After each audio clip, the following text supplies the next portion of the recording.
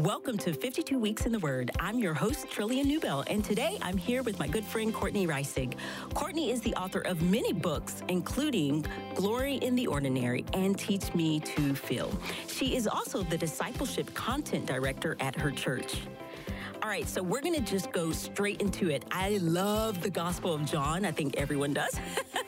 And so I want to dive right in. John is unique for the Gospels, but one major difference is the theme. The other Gospels focus on the kingdom of God.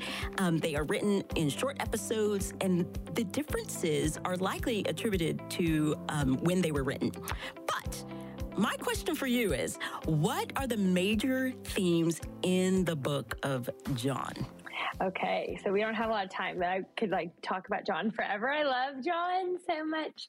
But whenever we're talking about the Gospel of John, the big thing we have to think about first is that John tells us why he wrote the book at the very end. So in John 20:31, he says, "These things are written that you may believe that Jesus is the Christ, the Son of the living God, and by believing you may have life in his name." And so it's a little bit different to put your main idea at the end, but that's what he did.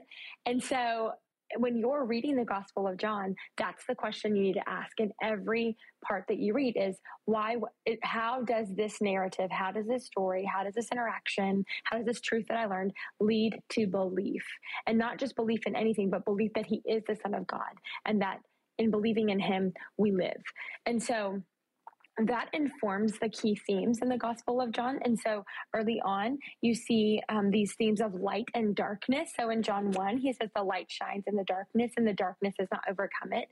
And then you're going to see all throughout the Gospel, light and darkness coming up.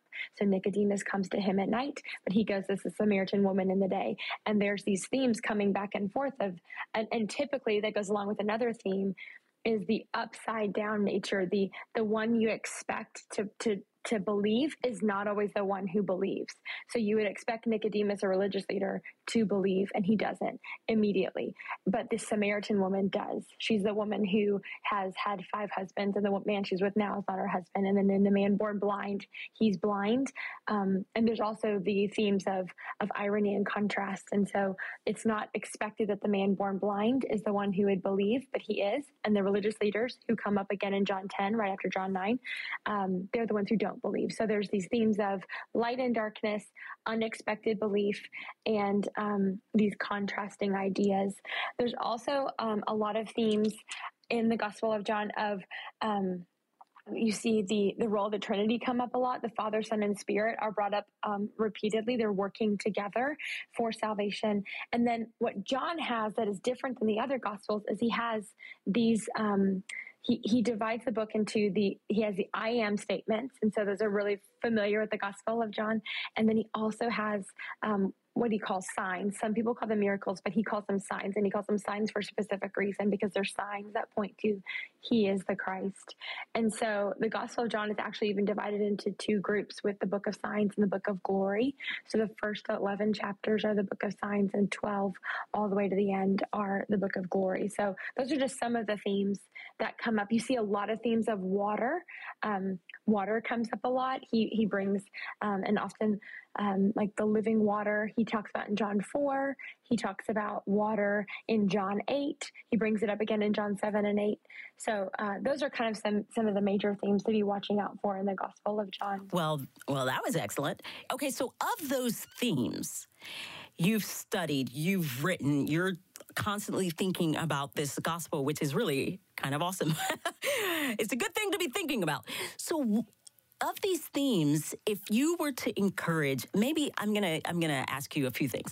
If you were to encourage someone who's never read maybe never read the Bible or read this gospel all the way through, because there's lots of people who skim things, or maybe they've read the I am statements because we're really familiar with those. I am the vine and the branch. We are really familiar with that, but they haven't really dug deep. Where would you encourage people besides, okay, first you've got to start in John 1, which I love the beginning of the book of John. But what would you encourage people to look for? I think you kind of said it in the beginning, but is there one theme that you would encourage people, okay, dive into this, keep looking for this throughout? Yeah, I think I would start small. And so I would pick either the idea of like the contrasting ideas, or I would pick the light and darkness ideas. Contrasting ideas, particularly with narrative, is really helpful. So as you're reading the narratives, look around, like when you're reading, let's say you're reading in John 3 and John 4, and you say, or even John 2 through 4, read those narratives together and write down everything that's happening in the interactions that Jesus has with people. So let's say he has a lot of conversations in John with people. So write down what's happening in those conversations. What is he saying to them in those conversations? Who are the characters in those conversations?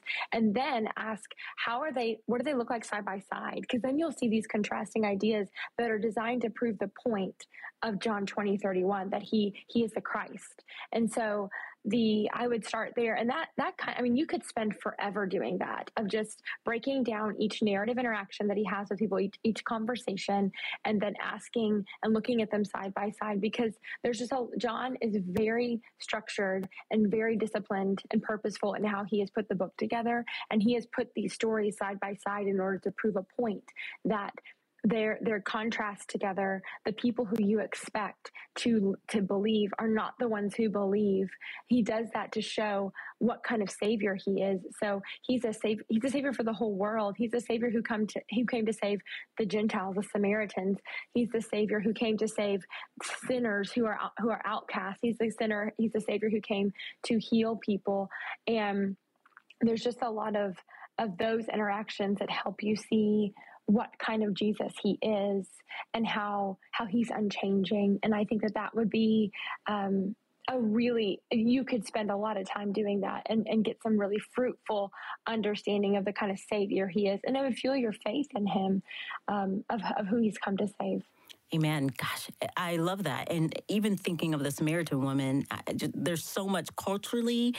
She's a woman, her ethnicity. There's so much about it where Jesus really shouldn't have been talking to her, but he is the Christ. So he is holy and awesome and righteous and good and loving. And gosh, yes, it just will draw you near to him and his good character. And so what I wonder is, how would you encourage someone to apply some of this? You're just talking about these contrasts and how Jesus is different. Jesus is set apart. How do we apply some of this? Yeah, so I think the impetus in John is follow to some degree, but John wants us to believe. And so the application for us is, do you trust him? Do you believe him? Do you believe that he is who he said he is? And that by believing in him, you live. And by believing in him, you are transformed.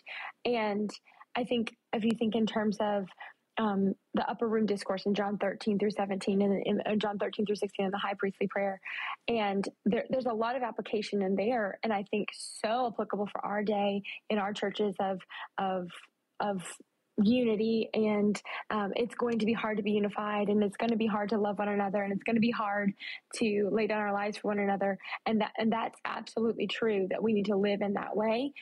But the only way we live in that way is if we believe in him.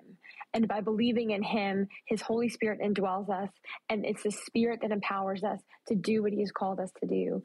And I would want someone who read the Gospel of John to not think, if I just did these things, then I was living a good Christian life. John is so concerned that we see that it's not in our own strength that we do it. It's the Spirit that is sent to us that Jesus talks about in John 14, that he's going to send the helper. He's going to send the Holy Spirit, who is going to then live inside of us and make us new and enable us to do those things, which would have been so helpful to the disciples in that time period, because they didn't have a category for that. All they knew was the law. All they knew was do this, do this, do this. And it fell utterly short. And we try to do that. We try to obey and do the right thing, and we know it falls short.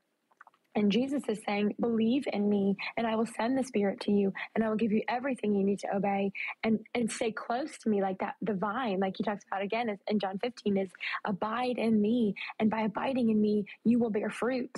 And so the answer for us is to stay close to Jesus.